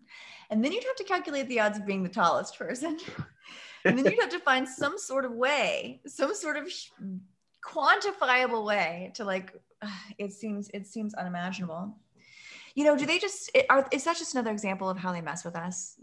Like how they just I think that before kids are introduced to encyclopedias, they're introduced to the Guinness Book of World Records, right? Oh yeah. The idea that like facts and a grasp on what's going on in the world is going to be found in books, that are given to them by authority figures. So then when people go to encyclopedias or go to Wikipedia, they're going to be much more,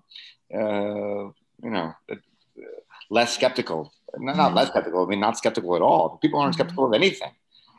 I mean, people who grew up on Guinness Book of World Records are the same people who, when they go to the encyclopedia, they're not going to question it. And then when they get older, they're not going to question, SpaceX or COVID or these other kind of things. Because the implication is that these people in Guinness at Guinness, in England, actually run around the world verifying that there's not one person out there who's smaller than the guy that they say is. You know what I mean? Or the guy who's... Think of the logistics for that, for constantly traveling the world. It's so ridiculous. Searching high and low for someone who might be shorter, looking under every table. Is there someone short under here? Imagine if they get a telephone call saying that, breaking news came in and they found another person, and they have to travel across the world to verify it. And rewrite all the books because of the one guy. Midnight, they get a call. Quick, rush to India. Drop everything. We have a short man. It's ridiculous. And think about all the categories. Think about everything that you would have to quantify, the thousands of categories. And I think the categories continue to get more and more ridiculous about number of people holding a rubber band in their left hand at the same time. Like what? Yeah, and the most chicken nuggets in a minute and stuff like that. Like nobody cares about this stuff. Is that just to reinforce this idea of the Guinness Book still being like an authority figure in some way? Like let's continue to do these. Well, I think they let these stupid ones in, like these ridiculous ones, and they let real people do them, and they'll let themselves see themselves in the book. So it kind of makes everything else real. And people will know that person who ate 10 chicken nuggets in 30 seconds. Yes, that's an excellent point. I think that's an excellent way to hide a lot of illusion and make it believable to the public, is if you have a little bit that's true and a lot that's false. And then people will always point to the stuff that's true that they can quantify and go, hey, look, that's my cousin or whatever, who ate so many chicken nuggets, and then the rest, because of that one little tidbit about something that you can really sink your teeth into, pardon the chicken nugget pun, but I think that it makes the rest of it believable. So of course, like there's this person with fingernails, curling. Because it kind of brings the illusions in the book to life, doesn't it? Again. It's really a smart way to do it. It's a really smart way to fool everybody, but because you don't want to, if you hold on to something within it, why would you question anything else? Why would you, because that would make you question your own thing. And it's kind of brilliant. Something I was looking at, and I sent to you this week, I was looking at, after listening to Murph's podcast on Homewrecker, I went back to the Prince Andrew. It made me think about Prince Andrew not sweating, and he told a few truths in that interview when we look back at it.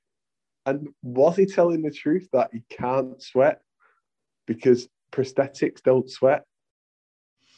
I think that's a fascinating question, because when you think about these silicone masks, exactly, the one thing that they limit like facial hair. They limit, the ability to like grow facial hair. They also limit the ability to sweat. And with the facial hair, that's another thing with the facial hair, with these realistic silicone masks. Mm-hmm. They never put facial hair on them because they don't want to change the look too much. Right. It would be very difficult to maintain that unless it was like a mustache or something like really significant, or like a really intricate and you have beard. to keep bringing it back and making it. I think they just age the masks, really. That's what I think they do. It's a bit strange how they don't ever have facial hair, not even nothing. Yeah, it is fascinating. But the sweating thing, so it's a condition. There is an actual condition called, I don't know if anybody actually has it in real life. You have to ask yourself, do you know anyone who's got this condition? No, and I think it's called anhidrosis, and there's a hyperhidrosis, which means excessive sweating, or hypohidrosis, one of the two. But you basically oversweat, and there's a lot of that's very common. People, I've known heavy sweaters in my life. Like there's just people that just start sweating at the drop of a hat. And there's nothing they can do to stop it. But then I guess I've never met anybody like this, but there's a very small subset of people that do not sweat at all. Like do not have any sort of sweat activity, glandular activity. And the only persons I've ever heard to have this condition and be written about is one, Prince Andrew, who famously said in the interview that it couldn't have been him in that photograph, that sweaty photograph of him licking some young girl's face. He said it couldn't have been him because he doesn't sweat. So the person in the photograph was sweating profusely. He doesn't sweat at all. Couldn't be me. Well, the other person I've heard that doesn't sweat at all is Hillary Clinton. And I've seen articles where they talk about Hillary doesn't sweat, and they have to quantify it. They're like, well, we're not just talking about her being cool under pressure. She legitimately doesn't sweat. And then they talk about this weird disease. They don't really go into it. They just can mention like, oh, other people have it too. It's kind of a rare disease, but she has it. But I think, like, who doesn't sweat? That's so weird. But she always looks so different as well. And the changing faces of Hillary, I think, is a meme. I've seen many different versions. Different versions of Hillary's face. Yeah. Yeah. And it makes me think with this Prince Andrew saying he doesn't sweat, I see that as he's talking about masks don't sweat. And then these pictures of him sweating, how do we know they didn't just get made for that after that interview? No one was Googling Prince Andrew sweating before he said that. I think a lot of these pictures get rolled out over time. That's why there's never a shortage of new pictures coming out about these things. Just like for every new Jeffrey Epstein documentary, there's a ton of new photos that seem to be made. These photos are made to look old, like they've been around for ages, Right. That's a good but no one was looking for them until the story come up now. I think that's a really smart part of the trick. Yeah. Yeah, so like the Prince Andrew sweating, I think that was all made after he said, I'm sweating, for the people who were I don't sweat, should I say, for the people who were then searching it. I don't think he even exists. Prince Andrew, yeah. Same. Yeah. Just an actor. I think that's kind of what we're getting at. Like the reason he doesn't sweat is because he's an actor who's wearing a silicone suit, and you don't sweat through the suit. it seems like a little truth in plain sight, right? He literally said on a global broadcast, it was a 60 Minutes piece, right? Anyway, he literally said that he doesn't sweat. That was his out he was like, there's no way this photograph could be me because I don't sweat. And he also said the photograph wasn't real as well. Yes, he said the photograph wasn't real. And he also said something very declarative about how he doesn't even really know Jeffrey Epstein or something. Made it seem something like that, which is true. That you can't know Jeffrey Epstein. Yeah, and then they made that big thing about him walking in the park with the photo, and it was more about who took the photo. It's all, and they kind of, how did they know to be there and just snap the photo? Yeah, they sold it as Epstein had set him up and all this, but it makes Epstein real, doesn't it? Yeah. It's all designed to make Epstein seem way more powerful and connected and important. And same with Ghislaine Maxwell. You know, we still haven't got a mugshot from her. She's been in prison for how many months? We still don't have a mugshot. We still have no quote unquote proof of life. You know, in her famous photo, she kept coming. She's now with Elon Musk in a photo with Elon Musk. She was at the Chelsea Clinton's wedding, just kind of her head like peeking out. She's in photos. You name a celeb that is in hot water or it could be taken under, and she's in some sort of posed photo with them.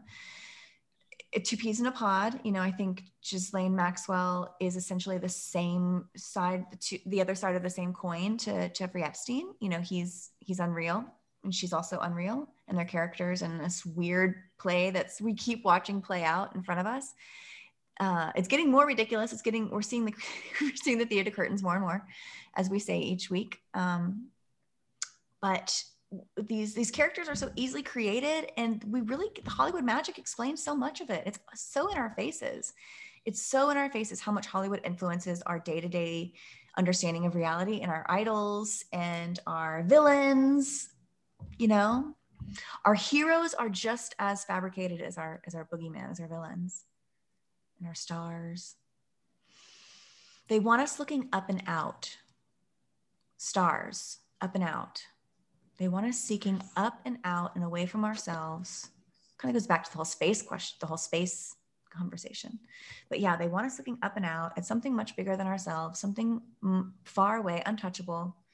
Our idols are kind of that. Our Hollywood idols are stars. They rotate, we orbit, them in a sense. But they influence our everyday life.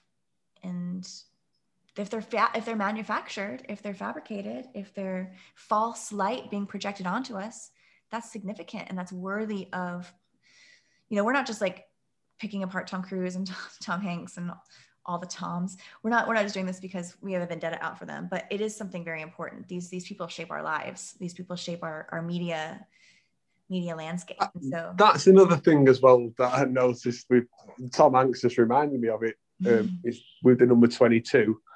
Is the Boulder shooting, and it was a Muslim, and it was the number on the 22nd again.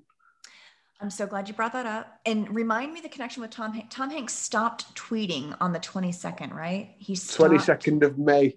Okay. Last year. The last time he tweeted, but that 22nd of May is significant to us in the UK for the Ariana Grande bomb attack, and which was an Islamic attack, 22. And then also for the Lee Rigby. That's remembered over here on the same day really well, and that was the 22nd of May as well. Wow. And then the last date Tom Hanks tweeted is the 22nd of May. Yep. And all the anything like I've sent to you, answer anything to do with kind of Islamic attacks or anything, the number 22 pops up every time. Yeah. I had to check for myself, but all you have to do is Google Islamic 22 or Muslim 22 and go to the news section. Look on the news articles, and you will see that basically every story that involves any sort of Muslim assailant or Muslim bent to who's responsible or behind it, every story has a 22 embedded into it, whether it's on the date, 5/22, 3/22, which is the date of the Boulder attack with a Muslim assailant. There's a lot going on with the story. There's a lot going on with the Boulder story, but I think one of the most significant things is that it happened on the 22nd. And Rambo, you have done a really excellent job at illuminating, at least for me, that date is 100% tethered to some sort of, if a Muslim event happens, it's related to the 22nd. They go hand in hand, or it's related to something within the story that has 22. The number 22 is, you need it within these stories. It's very strange. When did you first discover that? Through the Manchester Arena bomb, really. And just like, I remember seeing something pop up about that it was Lee Rigby the same date. And then I started to look, I thought, the bomber was 22 people died. It was at 22:33. Lee Rigby's was 22nd of May, 2:20. His girlfriend, 22. It's just, it all just started making sense from that there. And then I'd go back and I was typing in them myself, like Islamic attack 22, and just loads come up. And then on Twitter, someone sent me like a meme of all the 22 Muslim attacks, you know, and it's there. It's every time. Wow. One of those things, you know, we've seen 33 everywhere. We talk about the purples. Purples are everywhere. These things are embedded. It's like a pre-scripted.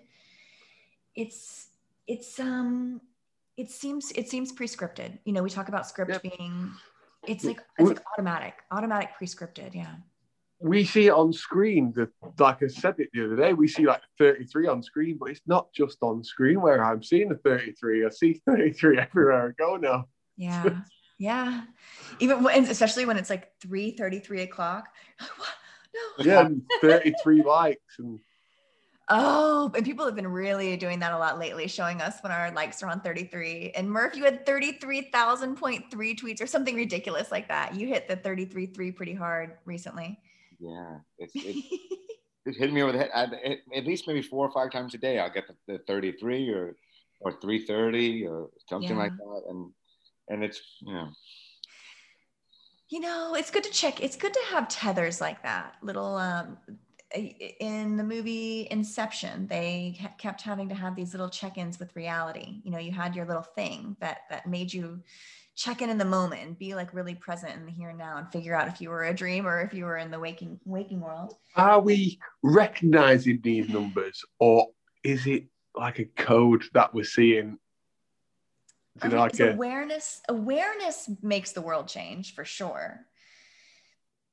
You know, but what makes you turn your head to your kitchen oven, you know, clock at 3 o'clock, you know, like what made you turn your head at that moment, or what made you look at your phone right at that moment when it's that number, when you weren't looking at your phone for the past 10 minutes prior, you know?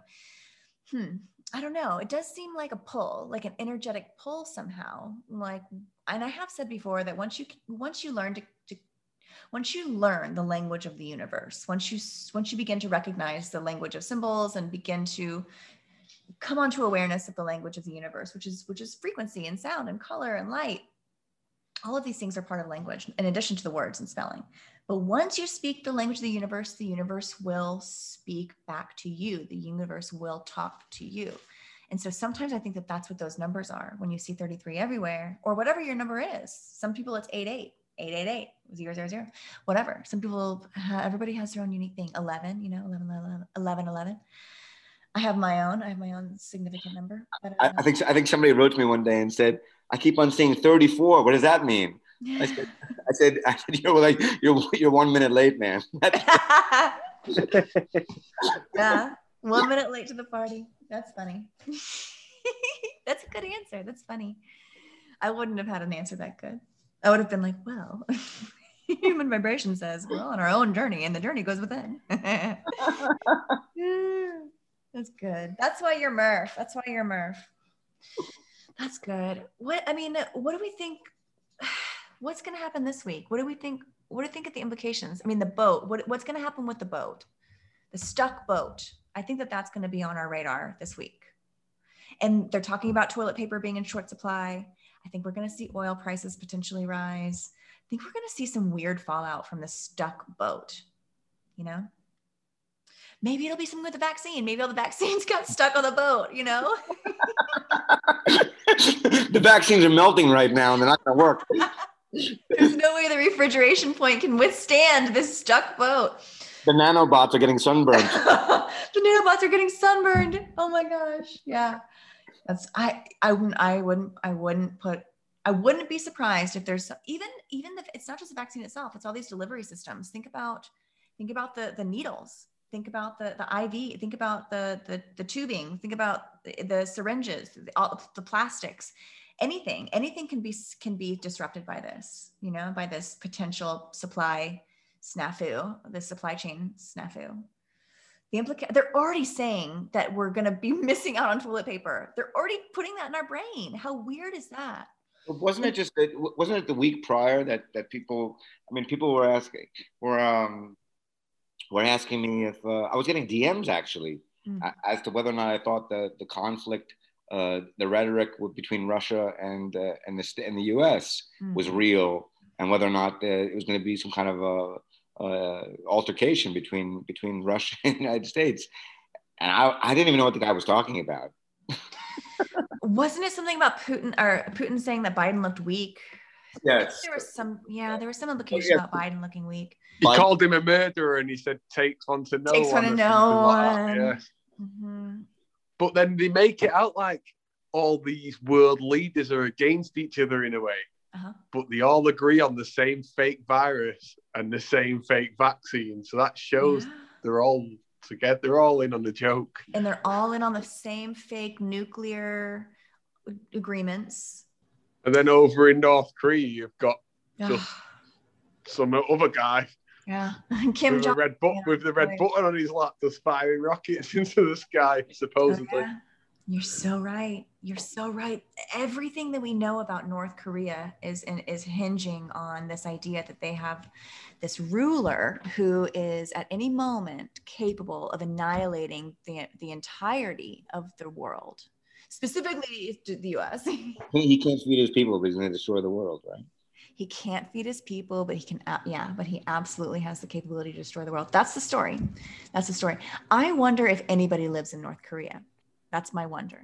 No, I don't believe so. No. I'm there. At one point, there was just Korea, and then there was a war, and the North and South were divided, and there was an area between the demilitarized zone, and you couldn't go between. If you were in, and everybody got evacuated to South Korea. So I wonder if anybody actually stayed in North Korea. And there's always stories about family members that got left behind and long lost this and long lost that, and neighbors that got left behind and whatever. There's lots of stories about people left behind, but I do wonder if those are just stories that you hear about the next town over or whatever, and like so-and-so was left behind, but we're all safe and thankful, we made it, blah, blah, blah. And they kind of give him those characteristics of like the haircut and his small, and it's just memorable things like the Hitler tash, and it's just something to remember that character by, Yeah, I think haircut is such an important part of the story. All our idols have very memorable hair. All these leaders have it. I mean, Trump had crazy memorable hair. Your Boris Johnson over there. Yeah. And Trump has the orange face. That is obviously makeup, but he'll be remembered as like the orange man or whatever, He looked like a Cheeto. He looked like a Cheeto. But they call him orange, I feel, because orange is the only colour that's 33 in numerology for Trump, for instance. And that's why they call him orange face, orange man. It's literally the 33 man, Yep. Once you really learn to read all the symbols, you see how many symbols they layer into one thing, Gets to be overwhelming. Gets to be a little overwhelming sometimes. But that's it. That's what we're here for. Yeah, and like I said last time, like the diamonds, the diamond carpets, the diamond fencing, the diamond mirror or something in the background, it's always diamond shaped, diamond 33. It's all kind of in like that, And diamonds are multifaceted. They'll project, you can shine light onto them and they'll project a prism of other realities, they'll reflect multiple compilations of light. Yeah, something there. I'd say that Trump, they say that he's a Jesuit. Oh, back to that. Yeah. Him, Fauci, and you know, but obviously that's probably not true. I've heard a lot of, yeah. I've heard a lot of, he's Masonic. What do you think about secret societies and stuff like that? Do you think they're real? Do you think we'd know about them if they was really secret? Well, I think you know what I think, just based on how you're asking. I think that everything that we could experience on the low level and everything that we could learn from just researching ourselves, I think all of that is a fabrication. Yeah, and how they kind of make out like there's loads of them, and it's all just, for me, it's just all a distraction, really. I think it's a distraction, and they do appear to be real, and they do have real people that join, and all the stuff that you can experience on the lower level. I do think that it's real. I think that you can become a member of your local Masonic lodge. I think that's real. But I don't think that there's any connection to the big F Freemasons, or, the big G, like what we are told about the Masons running the world and being behind all these major things. I don't think that that's what's going on at these Masonic lodges. These symbols and stuff are created, I believe, for those societies. So we believe it's those societies using those symbols. Yeah, to even make the societies seem more legit, and I think everything is pageantry. The societies have all these ritualistic initiation things. It does make it real, even though it's all ceremonial, in my opinion, on the low level, on what we're able to experience for us as, the public. Well, I mean, it's interesting. You see all of the world leaders who do the triangular pose with the hands, right? They all do. Yeah, they all do. I'm picturing Angela Merkel. She's always, oh, remember when she was shaking like a leaf? Remember when she wouldn't stop shaking? That was weird. That was about a year ago. Anyway. She's Hitler's daughter, by the way, remember? I know. Sure looks like it. Talk about templates. Sure looks like it. It actually does. Sure looks like it. I'm not joking. You line them up side by side. She is Hitler's offspring. And Trudeau looks like Castro. Trudeau, template, an absolute template. And at a time in my life, I believed that was a blood relative. But now I just think they're these characters that are shaped to look like each other. Something's very strange with him. Trudeau. In all the photographs, right? All the old photographs I've seen of him are just bathed in purples, like him and his brother.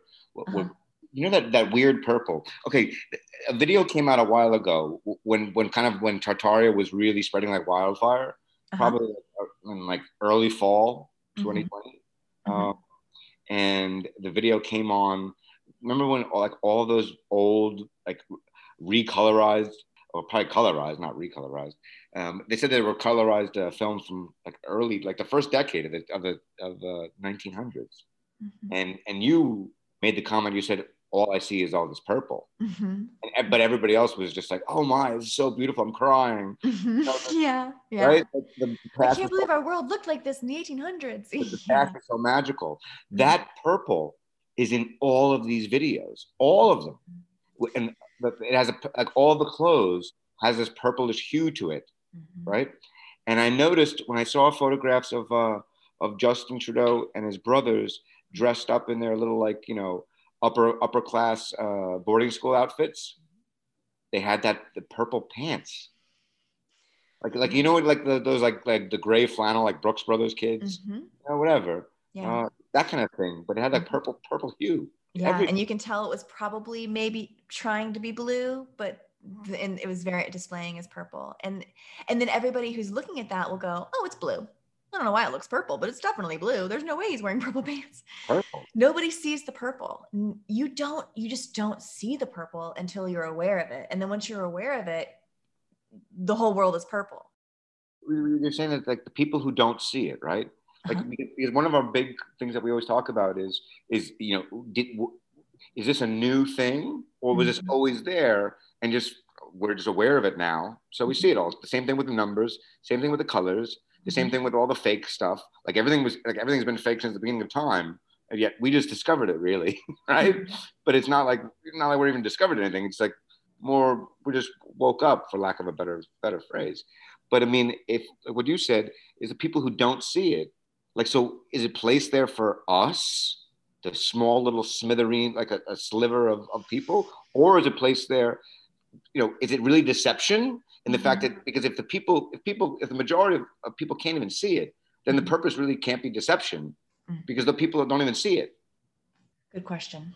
Excellent question. I think it's a double-edged sword. It cuts both ways.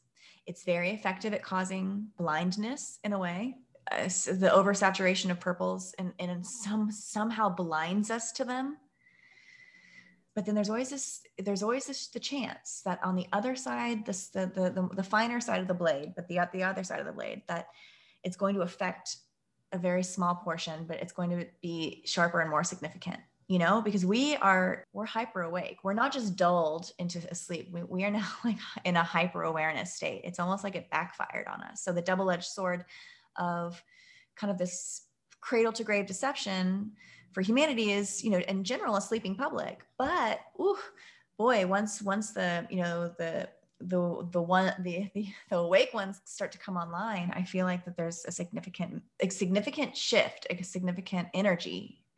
It's more powerful. It's more powerful than the asleep, than like the masses of asleep. Like the small amount of people that are coming online is almost energetically more powerful than the level of asleep that exists, which may be what's needed to take down the whole dang thing. Maybe if just enough people come online, when I say come online, I mean, come aware to the deception that's all around, and kind of the spell can be broken once it no longer has an effect on you.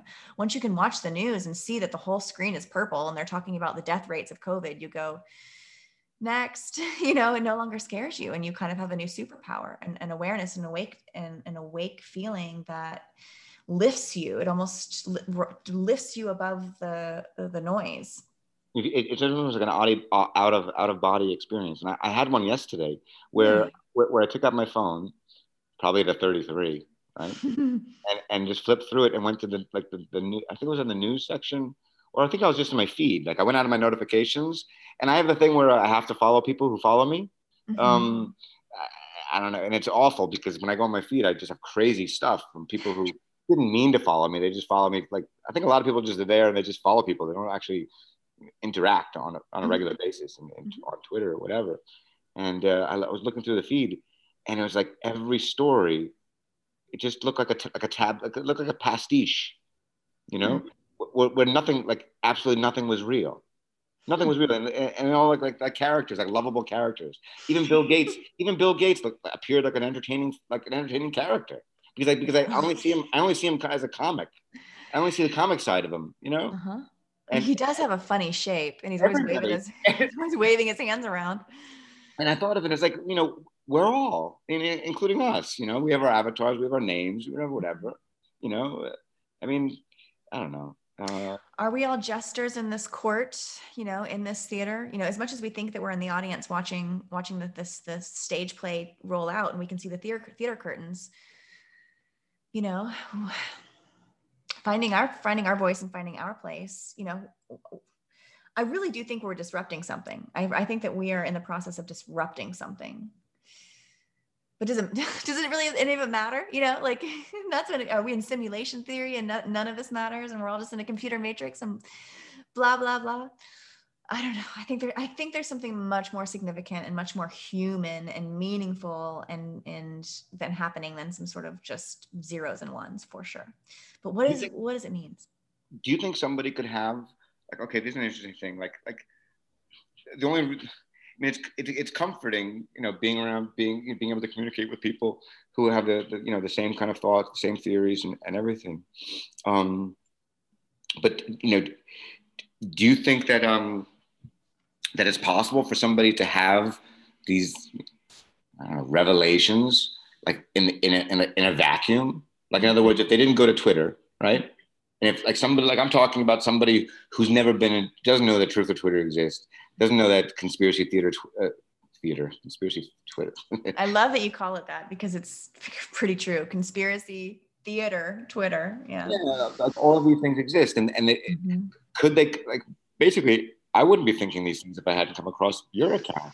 I'm not saying that to kiss your ass. I'm saying it because it's true. Yeah. Because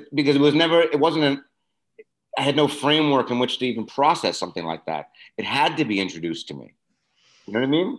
Yeah. Well, I got my information from a star. I'm not joking. From January 1 to January 8th, I was looking out my window every night at a star that was twinkling. I was doing this meditation thing like upstairs, and I was looking at a star out my window. It just happened to coincide with where I was laying on the floor and looking up out my window for an hour every night. And then on the 8th, on January 8th, I had this incredible download about my first thread, really, JonBenét Ramsey. And I was concurrently very fascinated with that case. It didn't come out of nowhere. It was as if things that I had been lifelong searching around and searching for, and all the rabbit holes I had tried to go down, it was as if in that moment, after meditating on this star for 8 days, is this something clicked inside of, or I feel like I received a data packet almost in an instant. This whole string, this whole thread literally became very easy for me to verbalize and to share. And it all became crystal clear in my brain.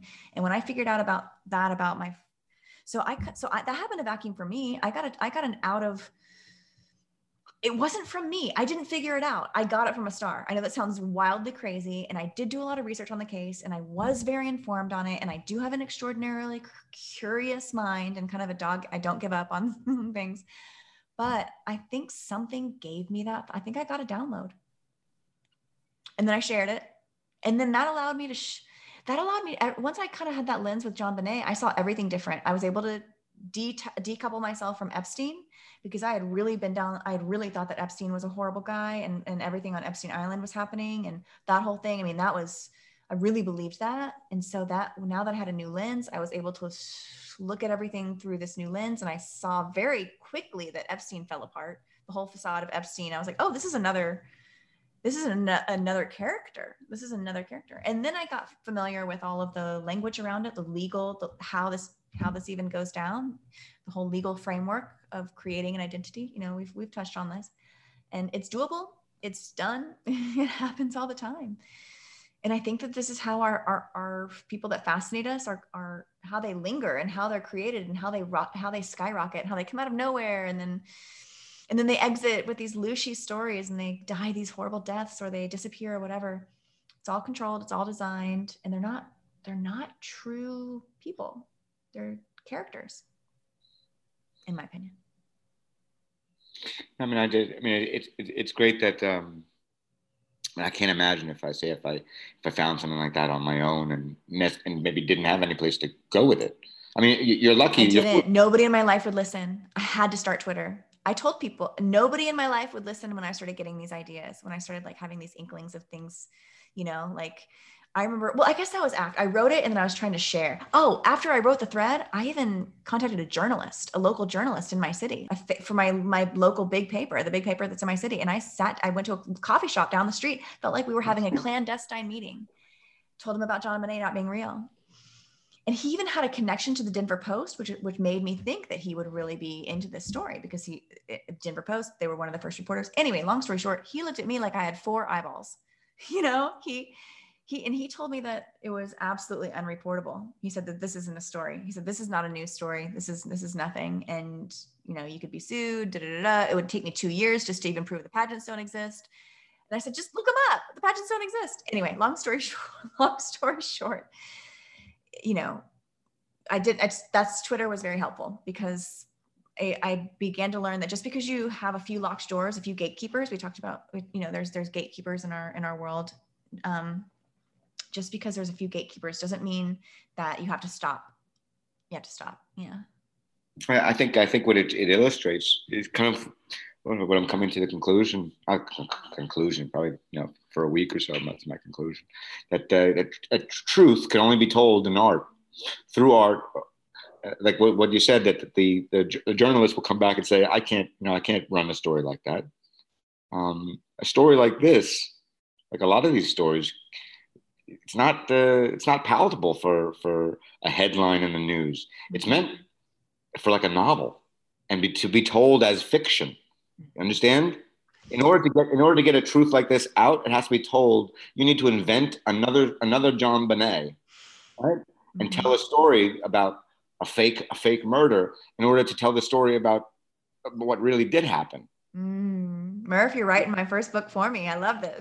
No, you're getting that's exactly what I need to do. Because if you went to people and just straight up, just like any of these things, we go to people and we tell them, people who are older, people who aren't exposed to these kind of ideas, and they won't let it into the consciousness. But if you slip them a Mickey with a Trojan horse. Mm-hmm. You're right. The art, the inventiveness, the creativity, the artistic element makes everything more palatable. And maybe that's why our news is all art. It's art. We're all taking in theater is art. It's all a form. Yeah, maybe that. You're right. Maybe the truth is just too hot to handle, or it would hurt us somehow. They believe, it would fracture our brains to actually handle the truth in our heads. So instead, they just fill our minds with nonsense, and then put it, and then we're none the wiser. But it's entertaining, it's all very entertaining, but it all is brainwashing too. Every form of entertainment is brainwashing. Sports, all of them. I don't want to, Rambo, you've been quiet. What's going on what are you thinking? No, I'm thinking myself why I joined Twitter, and it was more like for the Pizzagate kind of thing and do a bit of trolling on Tom Hanks and stuff, and then it's like fell into this. Yeah. Fell into where we're at now. I know, we kind of created a fun little group, a fun little crew. I just got a DM from a guy who's proposing to make T-shirts with Murph on the T-shirts and coffee cups. That's a great idea, Murph merch. You totally should. What would it's actually it's a legitimate follower. It's not some weird spammy thing. I'd buy that coffee cup. I would definitely buy that coffee cup. Definitely. What would it say? Would it have one of your phrases on it? No, it just has a profile photo of Paul Tudor Jones. Love in it. that shirt. Murph across the bottom. You got Murphed. Yeah. I love it. I think that's great. I seen someone the other week post your picture, didn't he? And he said he's got a pink tie on us. Oh, that's right. Your profile picture he is wearing a pink tie, isn't he? Well, that's funny because I want to do a skit because some people actually think that that's me. Oh, for sure. I thought it was you when I'm looking at you. On Twitter. I know. I still think it's you. Yeah. I picture Paul Tudor Jones his side hustle. His side hustle, when the markets close in Asia, he goes on Twitter and tries to decode all the psyops. It's like, is Tataria real? Or the mud floods just to muddy the waters? Yeah. And Rambo, I picture you as a lion. Yeah. Lion with purple eyes. Yeah, with purple eyes. Oh, and were your purple eyes an addition? Did you always have the purple eyes, or did you do that later? No, I'd done that later. I used to have something else, but I used to have a star, and I was getting all messy. It's why have you got the 5-pointed star as your picture, Yeah, that's funny. So I thought I'd make it more purple eyes, really. Realize. That's right. Real Eyes Radio. This was a really fun one, guys. I think this is episode 4. Gotta make sure you guys drink every episode. There you go. Yeah. Yeah, get them Tiskies in for next week. Those Tiskies and those whiskeys. Yeah, for sure. This was, you guys are, this really is the best part of my week. We kind of play around in the sandbox during the week, we kind of share things back and forth. What do you think of this? What do you think of that? And then we get to talk about it. It's fun. It's a fun way to kind of unwind from all the stuff that we've been collecting and thinking about throughout the week. Yeah, and you can't get it out on Twitter sometimes exactly how you want to say it, can you? Right. It all sounds so serious on Twitter. It's all so serious, but when you actually get to say it, nobody seems to have a laugh at a joke. Sometimes I'll tweet things thinking people understand I'm having a bit of a joke, and they don't. I'm purposefully very serious on Twitter, trying to do a little bit more humor these days. But I think there is something. If people can't take. You had a good one with the Ben Stiller joke. Oh, yeah. People really liked that one. Like Ben Stiller. I'll stand by it. Actually, I don't even think that he's attractive. But now that I've had to research it to back myself up in this thing that I said, I'm like, oh, Is a bit of all right. Ben.